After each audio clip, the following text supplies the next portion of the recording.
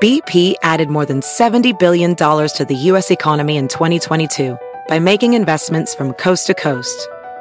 Investments like building charging hubs for fleets of electric buses in California and starting up new infrastructure in the Gulf of Mexico.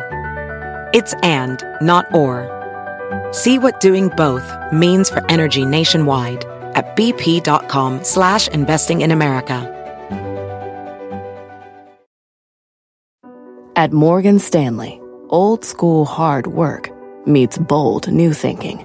At 88 years old, we still see the world with the wonder of new eyes, helping you discover untapped possibilities and relentlessly working with you to make them real. Old school grit, new world ideas. Morgan Stanley. To learn more, visit morganstanley.com/whyus. Investing involves risk. Morgan Stanley Smith Barney, LLC. My mission is simple: to make you money. I'm here to level the playing field for all investors. There's always a bull market somewhere, and I promise to help you find it. Mad Money starts now. Hey, I'm Cramer. Welcome to Mad Money. Welcome to Cramerica. Other people want to make friends. I'm just trying to make you some money. My job is not just to entertain, but to educate, teach you, put in context. So call me at 1-800-743-CNBC or tweet me at Jim Cramer.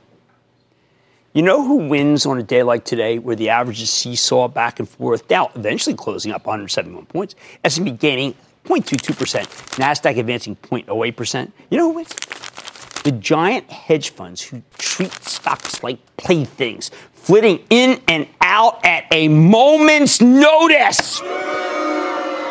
Oh, this is a rough environment for individual investors who prefer to own stocks, not rent them, because the hedge funds are in control. They come in every day and make decisions based on only a single factor. Right now, it's the price of oil, which itself is almost entirely hostage to the trade talks with China.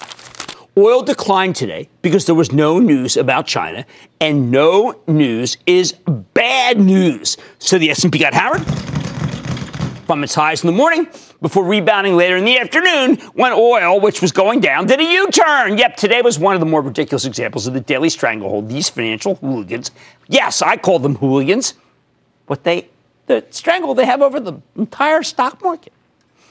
The whole market surged at the opening bell for good reasons. Mostly because four big cap companies that are representative of a lot of different industries, including 3 Dow stocks, reported some incredible numbers. Buyers flocked to buy those stocks, and then the pin action reverberated all through the entire stock market. By 9:51 a.m., the Dow was up roughly 250 points. The S&P gained 0.8%. But then oil, which had been meandering idly at the opening, suddenly took a vicious turn for the worse, dipping more than $1. And you know what happened? Soon after oil went down, yes, of course, the S&P plunged with it, Dow following in its footsteps a bit later. At the nadir of the oil battle, the hedge fund hooligans had sent the S&P into the red by as much, look at this is really incredible, by as much as, well, it was up earlier in the day.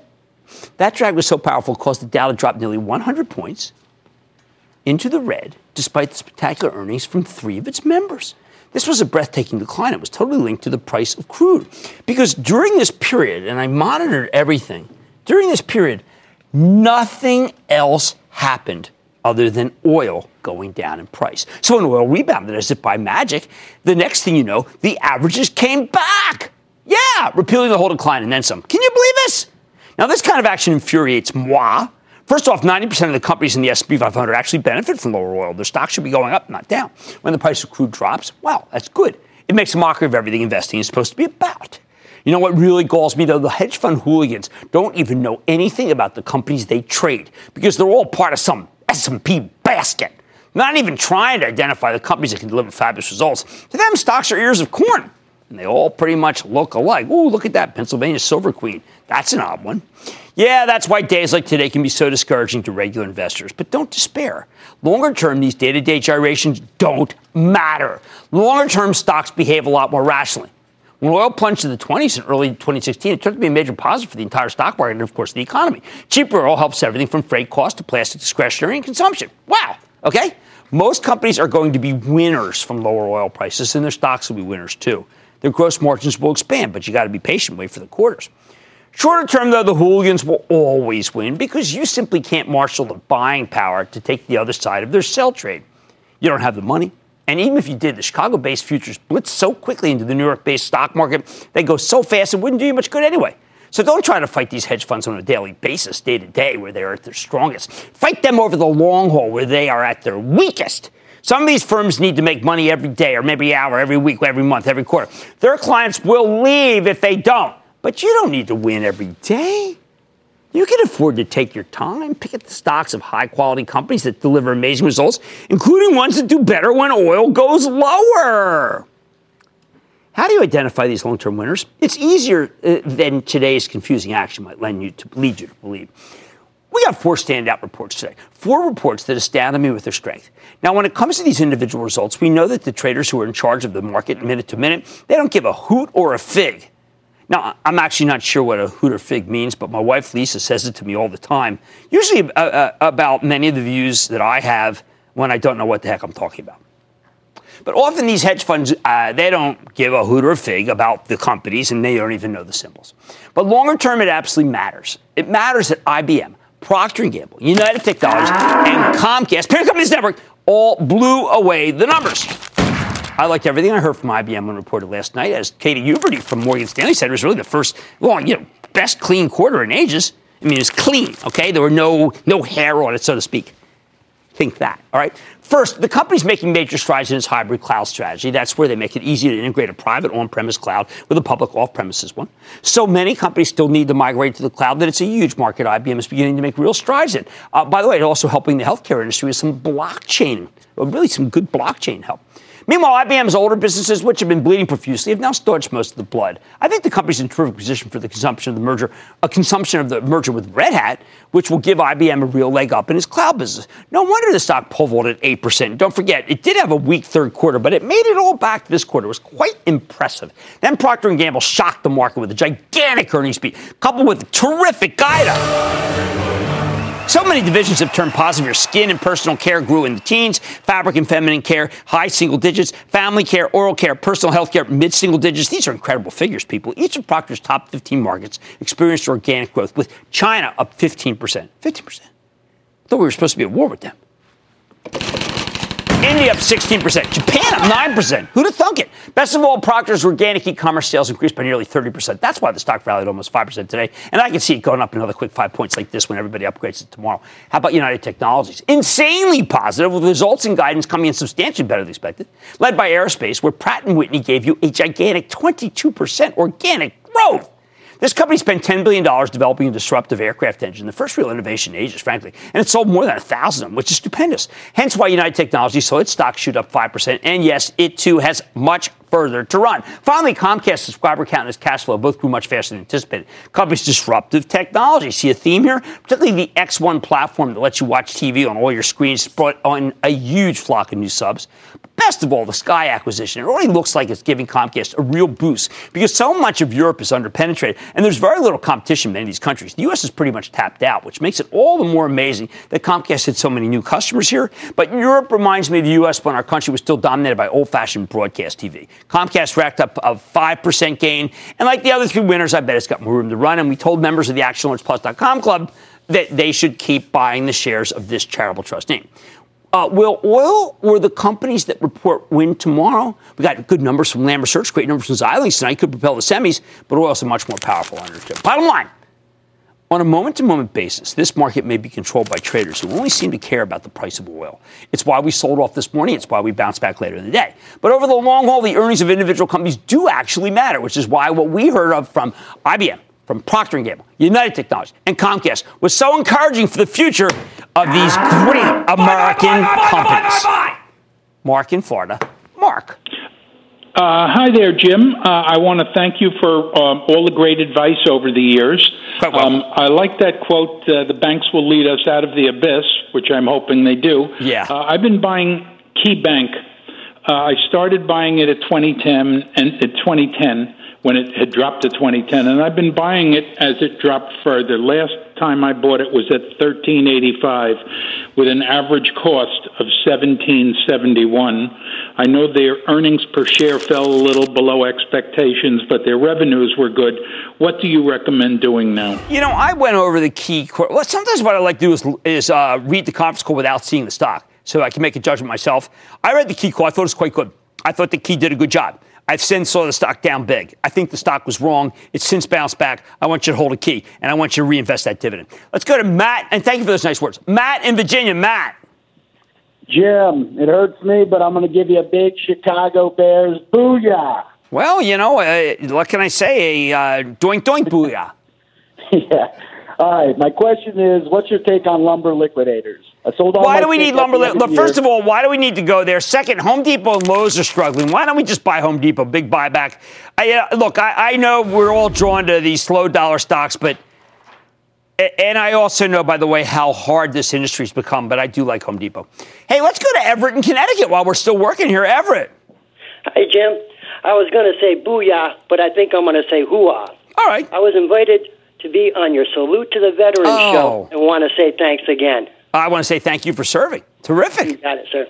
Hey, when I was on the show, I asked you about Monster Beverage and how the share price was demolished after the arbitration case was disclosed with Coke. Yeah, it was during the last earnings call. I listened to Investor Day webcast on the 17th of this month. Yes. Very little was mentioned except the negotiations were ongoing and more to follow in quarter two. Yeah, you're right. So my question for you, Jim, is with the price of the stock rising now and a stock repurchase plan in place by Monster, should I have my own stock repurchase plan in place? You know what? I didn't like that call that much. I don't like the fact James Quincy's the greatest guy, this Coca-Cola guy. I mean, you can't make. By the way, there was a 5:15 interview with him that was stellar this morning. You should go replay it. I say this stock is too dicey. Why not buy the stock of Coca-Cola? Quincy's doing a good job. All right, now listen to me. On a moment-to-moment basis, this market is controlled by the price of oil. How stupid is that? But over the long haul, earnings do matter. Mad tonight. Angry New Orleans Saints fans are targeting the NFL with lawsuits, boycotts, billboards after a stunning missed call by officials who kept they kept that team out of the Super Bowl. I'm explaining why the market could learn a thing or two from the uproar. Then the idea that Apple should buy Epic Systems caused an epic amount of discussion, and Twitter went nuts on it. So we're revisiting it. Tonight I'm telling you what I learned. And, of course, I'm turning in tonight's homework. So stay with Cramer. Don't miss a second of Mad Money. Follow @Jim Cramer on Twitter. Have a question? Tweet Cramer. #MadTweets. Send Jim an email to madmoney@cnbc.com or give us a call at 1-800-743-CNBC. Miss something? Head to madmoney.cnbc.com. BP added more than $70 billion to the U.S. economy in 2022 by making investments from coast to coast. Investments like building charging hubs for fleets of electric buses in California and starting up new infrastructure in the Gulf of Mexico. It's and, not or. See what doing both means for energy nationwide at bp.com/investing in America. Resourceful small business owners know how to get value from the purchases they already make for their businesses each month. The enhanced American Express Business Gold Card is designed to take your business further. It's packed with benefits and features like 4 times membership rewards points that automatically adapt to your top 2 eligible spending categories every month on up to $150,000 in purchases per year. So you earn more where your business spends the most. Plus up to $395 in annual statement credits on eligible business purchases at select shipping, food delivery, and retail subscription merchants. And with flexible spending capacity that adapts to your business and access to 24/7 support from a business card specialist, you can continue to run your business with confidence. The Amex Business Gold Card, now smarter and more flexible. That's the powerful backing of American Express. Enrollment required. Terms apply. Learn more at americanexpress.com/business gold card.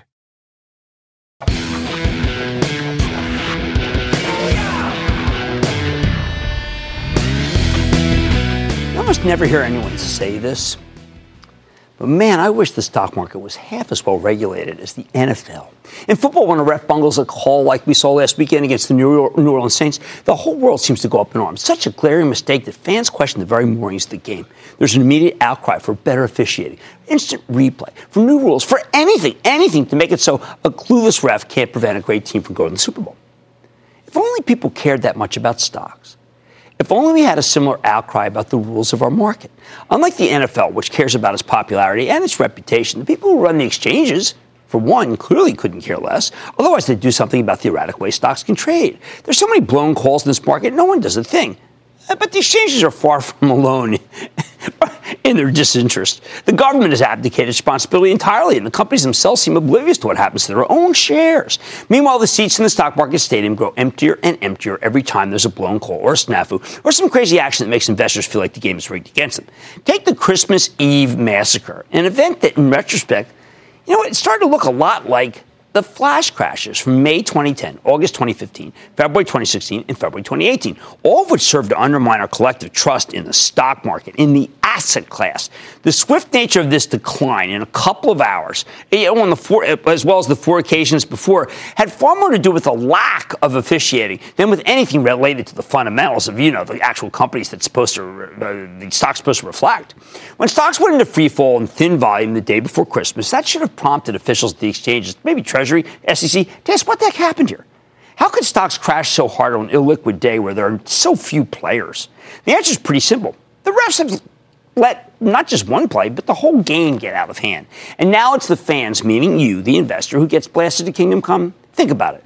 There was no economic reason whatsoever for the flash crash of May 2010. I was on TV when it was happening. I watched it, knew that there were no refs on the field to stop the play. I was on TV in August 2015. I could see that the machines couldn't adapt to an 8% decline in the Chinese stock market of all things. Not us, but China. And a faint whisper from one Fed official on some Sirius satellite station on Friday that few had ever heard of, that maybe there's a need for raise interest rates. The trashing in February 2016 had something to do with the oil going to the 20s, which turned out to be great.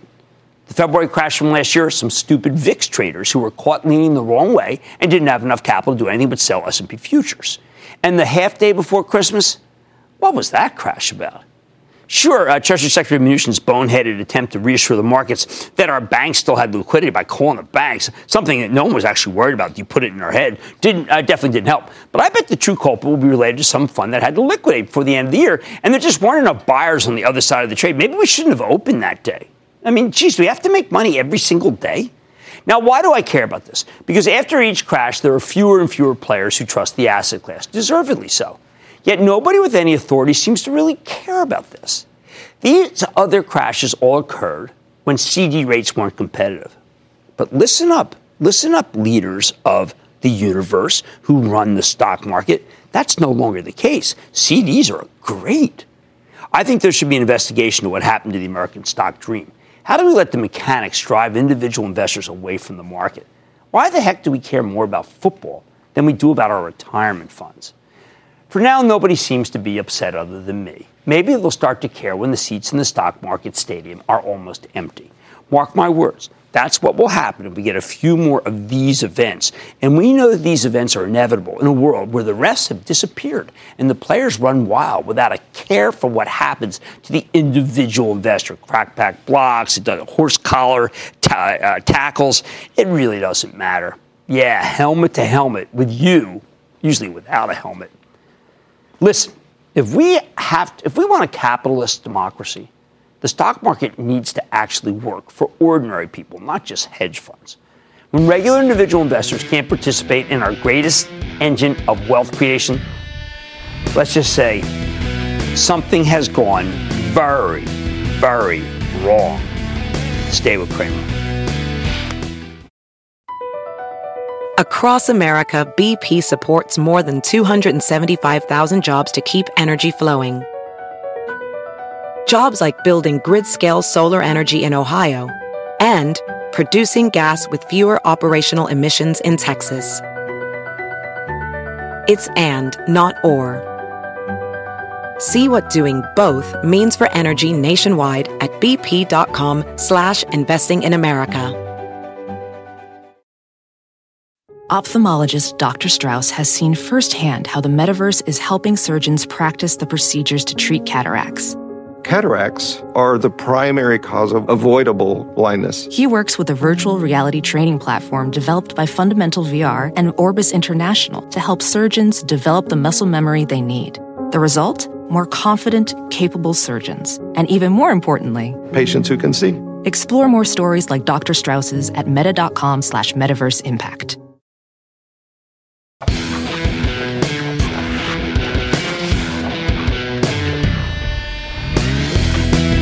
Something happened last week that was actually, for me, very exciting as the longtime host of Mad Money.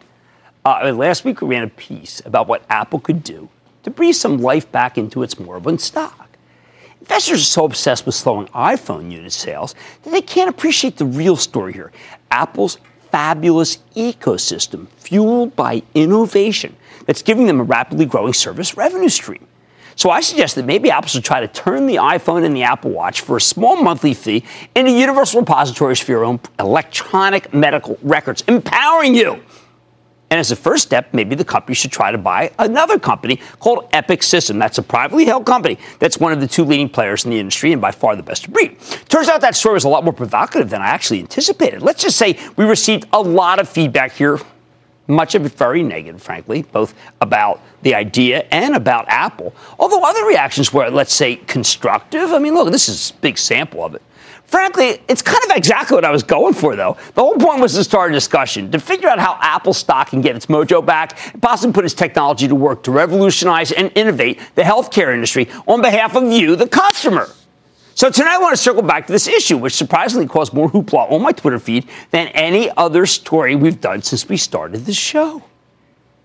We've learned a lot in the past week. It's actually not play every day. There's new stuff. And I think it's worth getting deeper into the weeds here. I'm challenging you to continue to focus on this notion of Apple, innovation, empowerment, and healthcare. Okay? First of all, we aired this piece last Tuesday, and the very next day, CNBC's own Christina Farr, she broke the news that Apple's in discussion with some private Medicare plans about ways to use the Apple Watch to help seniors. The new watch includes features like fall detection and heart monitoring, which are especially useful to senior citizens. Basically, the Apple Watch could help patients catch various issues early, resulting in better outcomes with fewer costly visits to the doctor's office.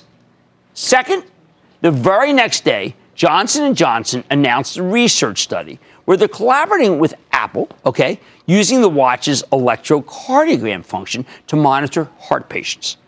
J&J is testing a new app to see if it can improve outcomes for people with atrial fibrillation, okay? J&J CEO Alex Gorski explained it could improve the health outcomes of 33 million people living with atrial fibrillation worldwide.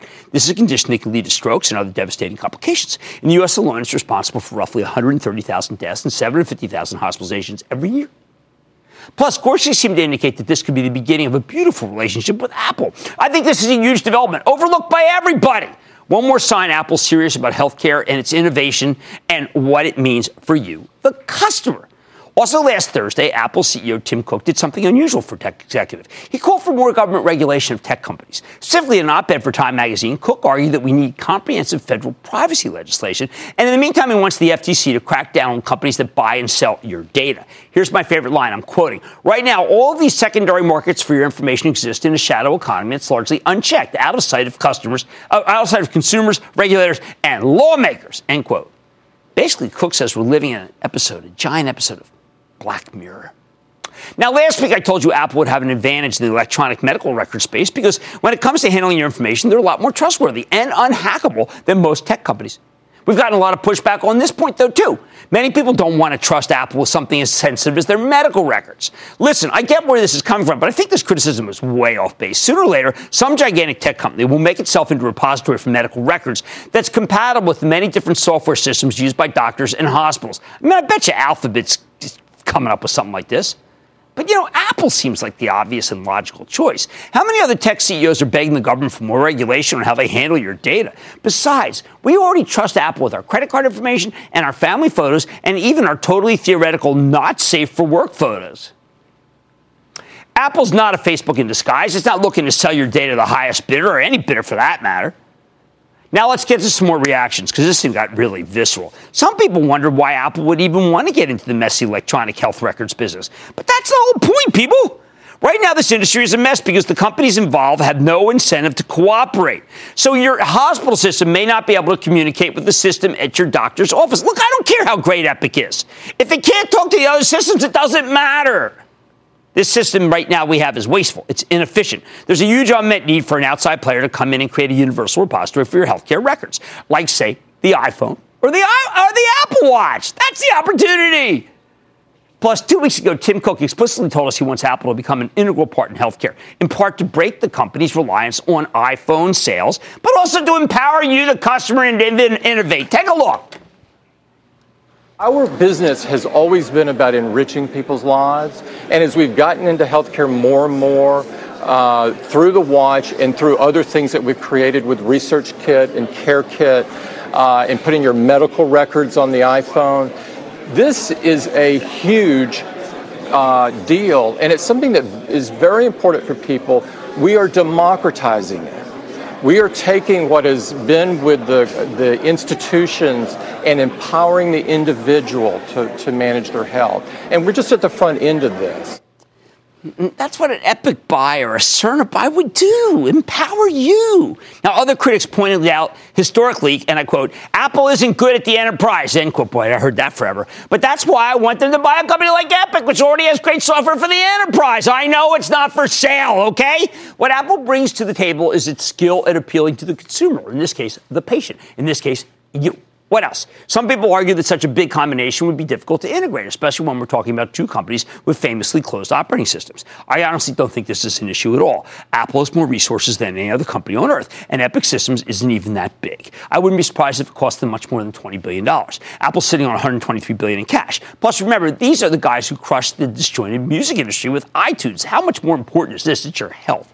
Now, perhaps the single most common piece of feedback we got was the dismissive answer that Judy Faulkner, the founder, CEO, controlling shareholder of Epic, would never, ever, ever, ever sell. Okay! In fact, Faulkner apparently has provisions that will keep Epic private via foundation even if she retires or passes on. Fair point! Now, maybe Tim Cook can persuade her to sell. Maybe not. But let's not miss the forest for the trees here. Epic doesn't want to sell? Okay, fine. Then Apple should go buy their biggest competitor, Cerner, a publicly traded company worth $17 billion. The point is that they could revolutionize the electronic medical record space and give their own service business a major boost. If Apple wanted to, it could buy Cerner, give its software away to every hospital and doctor's office in the country, and then charge you $10 a month to maintain your health database. They can give it away to the companies that already have Epic. Just give it to them and say, listen, we want to standardize this on your watch. Who wouldn't pay for that to avoid heart failure or a stroke? Remember, the Mayo Clinic just said that they need to come up with a handshake between their system and people that make these watches, therefore being Apple, and they could save 7 million people from probable heart failure just by giving them this. Oh, yeah, I forgot it's not an innovation. It's kind of like, like a Psycho, a Timex. Finally, while we get hundreds of responses, I want to call out the single most thoughtful response to our suggestion, which came from a fellow by the name of John Lynn at Tech Guy on Twitter, the founder of Healthcare Scene, which is a network of healthcare IT blogs, which is a whole world that I just discovered. Man, was it cool. Let me read this one to you in full. That said, if Judy, and that's the owner of Epic, was to sell, Apple is an interesting acquirer. Apple has created more trust in how it handles data than most technology companies, and that's something that would be valued by Judy and Epic. Is it enough? Probably not today. I think Judy still trusts herself and Epic to protect their clients' data 1,000 times more than she would trust Apple to do so, end quote. And he was kind of negative about the idea, but he was so thoughtful and constructive, I wanted to make that point. Really liked it. Look, this is the key. If you're running an electronic health records company, Apple is the ideal partner because they're trusted by consumers and want you, not the hospital or the doctors, but you to be empowered. And even if Epic's not interested, someone else might be. At the end of the day, the electronic health records don't work the way they were supposed to, something many of my critics refuse to admit. Yet I think it is plain as day. Pretty obvious to anyone enmeshed in the system. It's not just you can't transfer data directly from one company's software system to the other. As another viewer pointed out, this also means that you can't effectively track outcomes to measure what works and what doesn't, because you have all these separate silos of data, and there's no incentive for any of the existing players to create a universal silo. I think Apple could solve this problem by creating a universal repository for your health data on its devices, particularly the watch, where this could save your life. You wear it everywhere, something happens to you, boom, they scan it. You go to a doctor. Instead of filling out all those damn forms every time, boom, you scan it. What's What's the matter with that? Bottom line, one way or another, Apple is uniquely positioned to revolutionize the electronic health records business. They could make an acquisition like Epic, yes, if Judy would sell, or Cerner. They could build out their own system. They could focus purely on the iPhone as a repository of data. There are a lot of ways to approach this, and I think any of them would be a win for both patients and for Apple shareholders. And it's a huge cudgel against those who claim that Apple no longer innovates. That's hogwash. If coming up with a brand new device that can save millions of lives isn't innovation, what the heck is? Sean in California. Sean. Hi, Jim. I got a question about Facebook. Sure. The past 2 weeks, it's been on an uptrend, and it finally broke over 152, but it couldn't hold. But I've noticed in the past few days that there's been significant selling, and I'd like to know your take on whether it's a buy, hold, or sell going into earnings. All right, Sean, my Travel Trust owns. We got a huge game. Should have sold more when it was higher. We did sell some. You know what? When I saw the action, I'm going to be really honest today. Well, no, I'm not dishonest the other days, darn it. But Facebook stock was down 3 and change. At one point down 4 today. Here's what what Karen Cramer would say. Hey, Jim, somebody knows something that you don't know. She was always right. Apple's position revolutionized the business of electronic health records. There are many ways to approach it, and it could be a win for both patients and shareholders. Start being a little more constructive on Twitter. Much more Mad Money ahead, including an under-the-radar biotech that's working to disrupt the global market for cancer treatments, expected to reach $150 billion by 2020. I'm revealing an under-the-radar biotech working to disrupt it when I turn to tonight's homework. Then, it's a leading industrial player that works with some of the world's most recognizable brands, but sparks are flying in this stock thanks to a war on Wall Street. Is this the opportunity to amp up your portfolio, plug into profits, and all your calls rapid fire in tonight's edition of the Lightning Round? So stay with Cramer.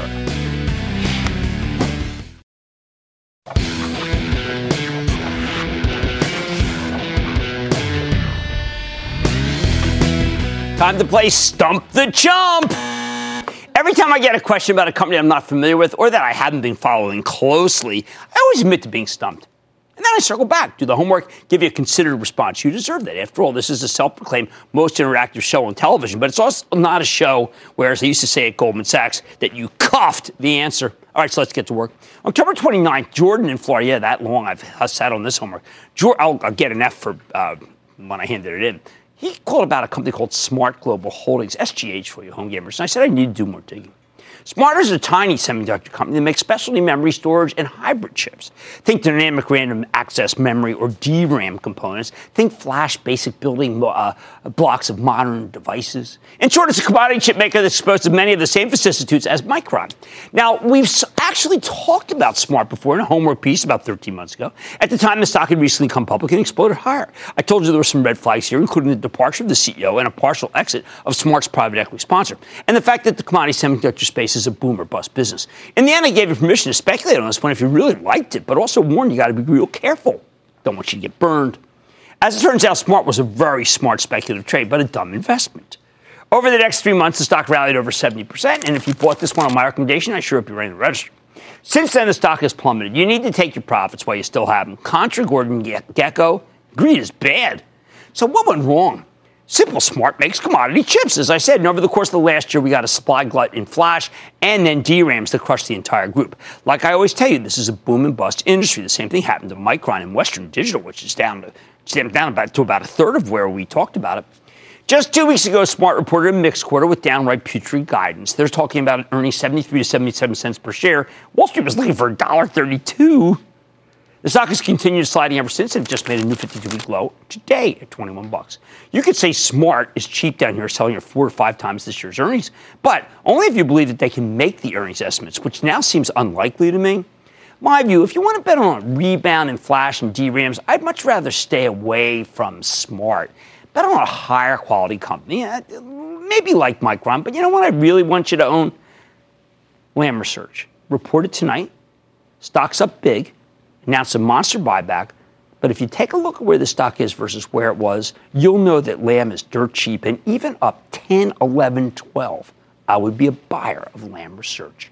Much better than smart. All right, next up on November 6th, Jim in Massachusetts called about Athenix, ATNX for you home gamers. I said I'd get back to him. Hey, you know what? This is another tiny company that I've talked about before, but don't follow regularly, and that's the problem. When you call in, you stump me because I haven't checked up on it. That's what I said when you asked.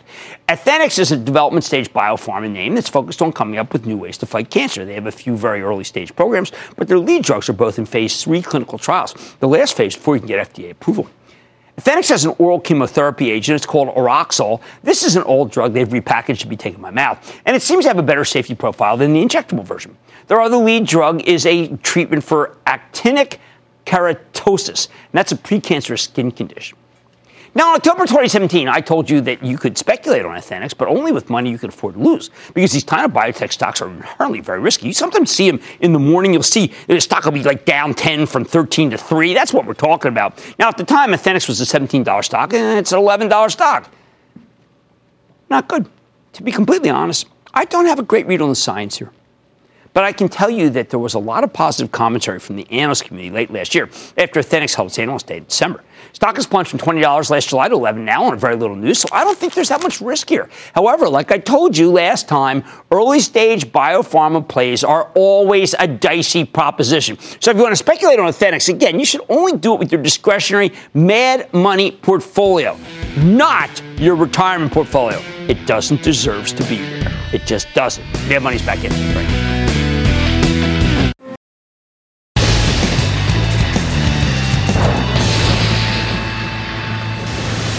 It is time. It's time for the light real quick. It's a ref card. One of those teams. The course. Let's talk about my step first play. Plan to sound.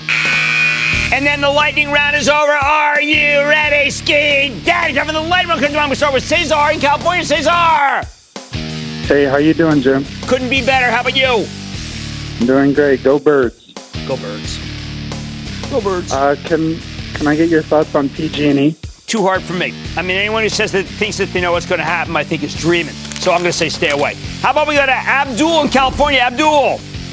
Hello, how are you doing, Mr. Cramer? I am doing okay. How about you, partner? I'm doing awesome. Thank you for taking my call. Really appreciate it. Of course. For many years, I listened to you. This is the first time I'm calling you. Okay. Yeah, my company is the Chinese electrical car NIO. Oh, yeah, okay. Well, look, that is a total dice roll. I'm not recommending Chinese stocks at $6. I mean, look, non-retirement money, you want to roll the dice. Fine, I prefer to go to the casino, but thank you for your inquiry. Tom in Colorado. Tom. Cramer, booyah. Booyah. Yeah, I think at one time you made a very good comment about the CEO of Visa. Oh, yeah. What do you think about the stock? Well, look, I think Al Kelly's doing great. I like the previous guy, too. He did a good job, too. But here's the problem, okay? Of the fintech stocks, Visa, I prefer MasterCard, then I prefer PayPal, and then I prefer Visa. Now, PayPal, I really like. It's in my Travel Trust, but MasterCard's gotten a little cheaper right now, hanging on to some PayPal. But they're all, look, are they 6 or 6.5? I think Visa's terrific. Let's go to Richard, New Jersey. Richard! Jim, love your show. Listen, I have a Caterpillar for close to a year, and I'm down a big chunk on it. The earnings comes out Monday. Look, it yields 2.6. I doubt it's going to go to 3%. I think Caterpillar's going to do fine. It's caught in this whole web of China trade talks. China isn't that important to them, although it's important. I like Caterpillar, but I would buy a little ahead, but then I would wait to see what happens, because this is one wild market. I want to go to Will in Texas. Will. Hey, Jim, how's it going? It's going okay. I got a big dinner tonight with a company I'm interested in. I recommend it on the show. Find out more about it. What's going on? Well, I've been looking at Tenneco stock, and it's down a lot. Oh, keep looking. Don't pull the trigger. We got so many other stocks that are I don't want you to touch auto. Auto is the kiss of death in this market, even a good one like Tenneco. And that, ladies and gentlemen, the conclusion of the Lightning Round. The Lightning Round is sponsored by TD Ameritrade.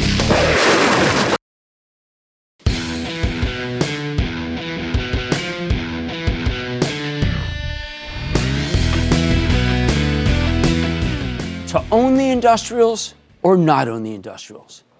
That is the question. when the Federal Reserve announced that they were willing to strangle the life out of the economy to stamp out inflation back in October, the whole industrial cohort started rolling over.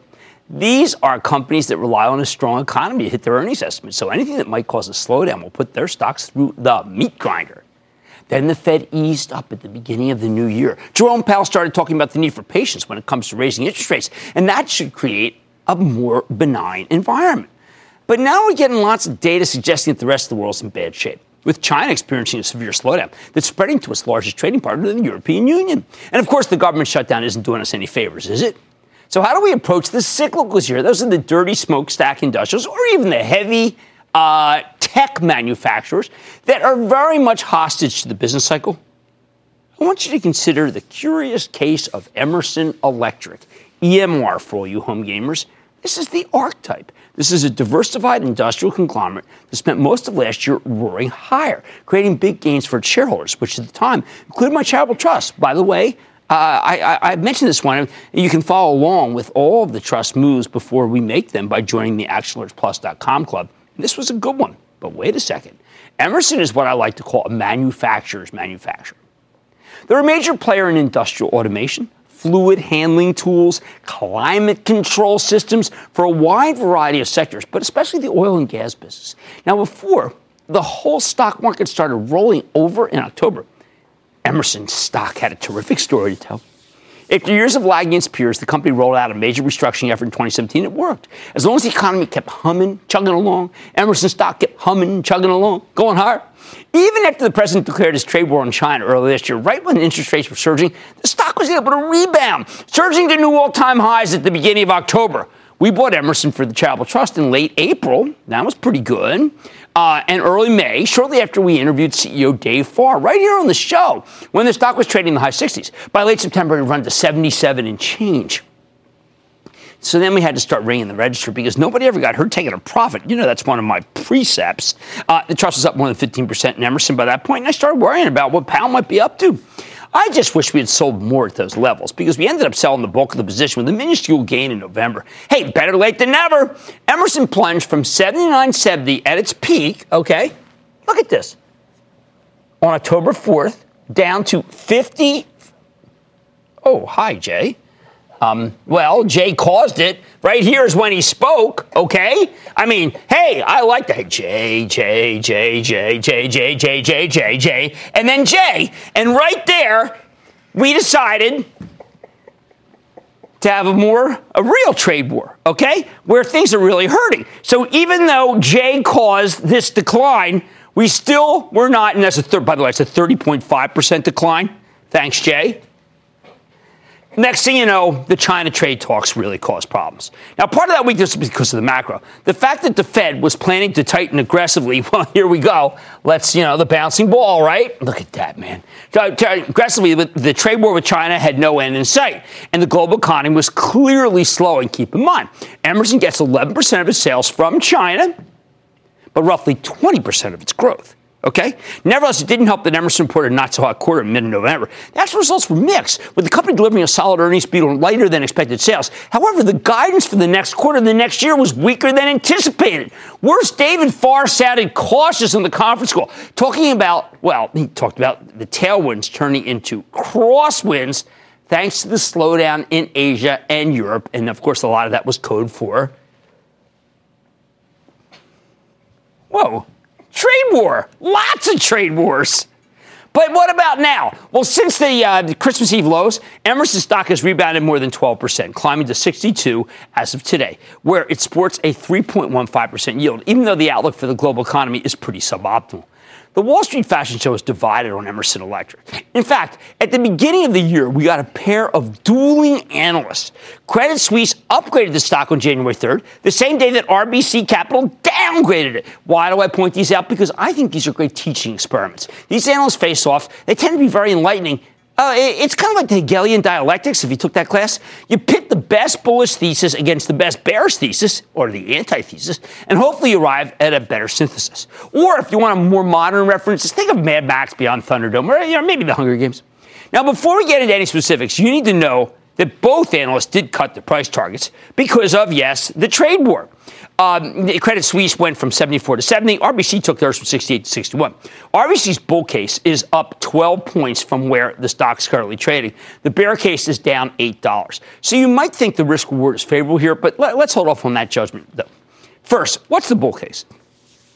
Emerson has a lot of exposure to the energy industry, 25% of the revenues. Credit Suisse argues that the oil and gas cycle still has steam, even with the price of crude down here at $52 a barrel.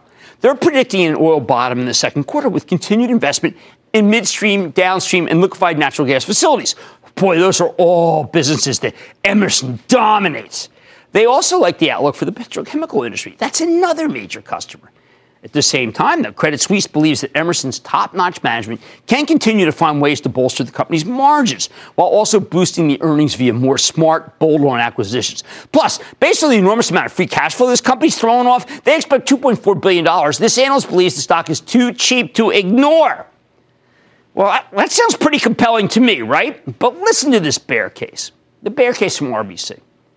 This one is more focused on the big picture. RBC points out that the outlook for 2019 is very uncertain. They expect Emerson Automation Division to slow from 10% organic growth last year, somewhere between 5 and 8% growth this year. The oil and gas industry, they expect a downturn in capital spending. Now, that makes sense to me.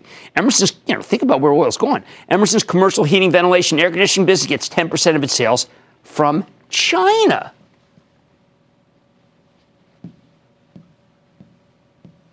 You got me? Okay? And that's not good considering the Chinese slowdown and, of course, the continued trade war and the pile of container ships on this graph. Now, management has said they're going to dial down on making acquisitions, which means fewer chances for Emerson to boost its earnings. Now, Emerson has talked about breaking itself up. Just a second. Separating the automation biz from the commercial and residential segment after Dave Farr retires. But that likely won't be until 2020, 2021. And even then, RBC argues that they only see about 8% upside based on the sum of the parts valuation. I don't know. Where do I come down? Look, Credit Suisse is right that Emerson is an incredibly well-run company. It's why I'm using it as the archetype, okay? And Dave Farr's a real straight shooter. He's terrific. But, man, I think RBC makes some very good points about the macro environment. A lot of things need to go right for the stock to make sense. We need a deal with China. We need oil prices to rebound. We need the global economy to reaccelerate. And we need J to not be this J, but to be this J. Okay? If Emerson were genuinely cheap, all right, if it were really cheap here like it was when, after, just a second, after J...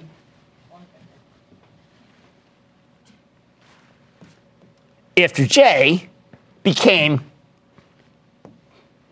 converted to the positive side, I feel more confident. But it sells for 15 times next year's earnings estimates. It's a slight premium to the average stock in the S&P 500. Here's the bottom line. Between the oil exposure and the China exposure, I think it's too soon to buy an industrial like Emerson Electric, even though I like this company so much, even as it's one of the best of the best. It just swings too much with the on-again, off-again trade talks.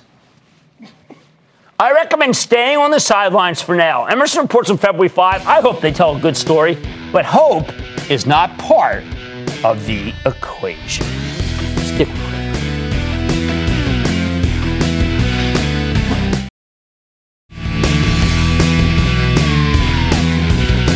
Look, weigh in on Twitter. The watch is important and it's innovative. Even if you don't agree with me, go ahead, weigh in. I like to say there's always a bull market somewhere, and I promise to try to find it just for you right here on Mad Money. I'm Jim Cramer, and I will see you tomorrow. Across America, BP supports more than 275,000 jobs to keep energy flowing. Jobs like building grid-scale solar energy in Ohio and producing gas with fewer operational emissions in Texas. It's and, not or. See what doing both means for energy nationwide at bp.com/investing in America.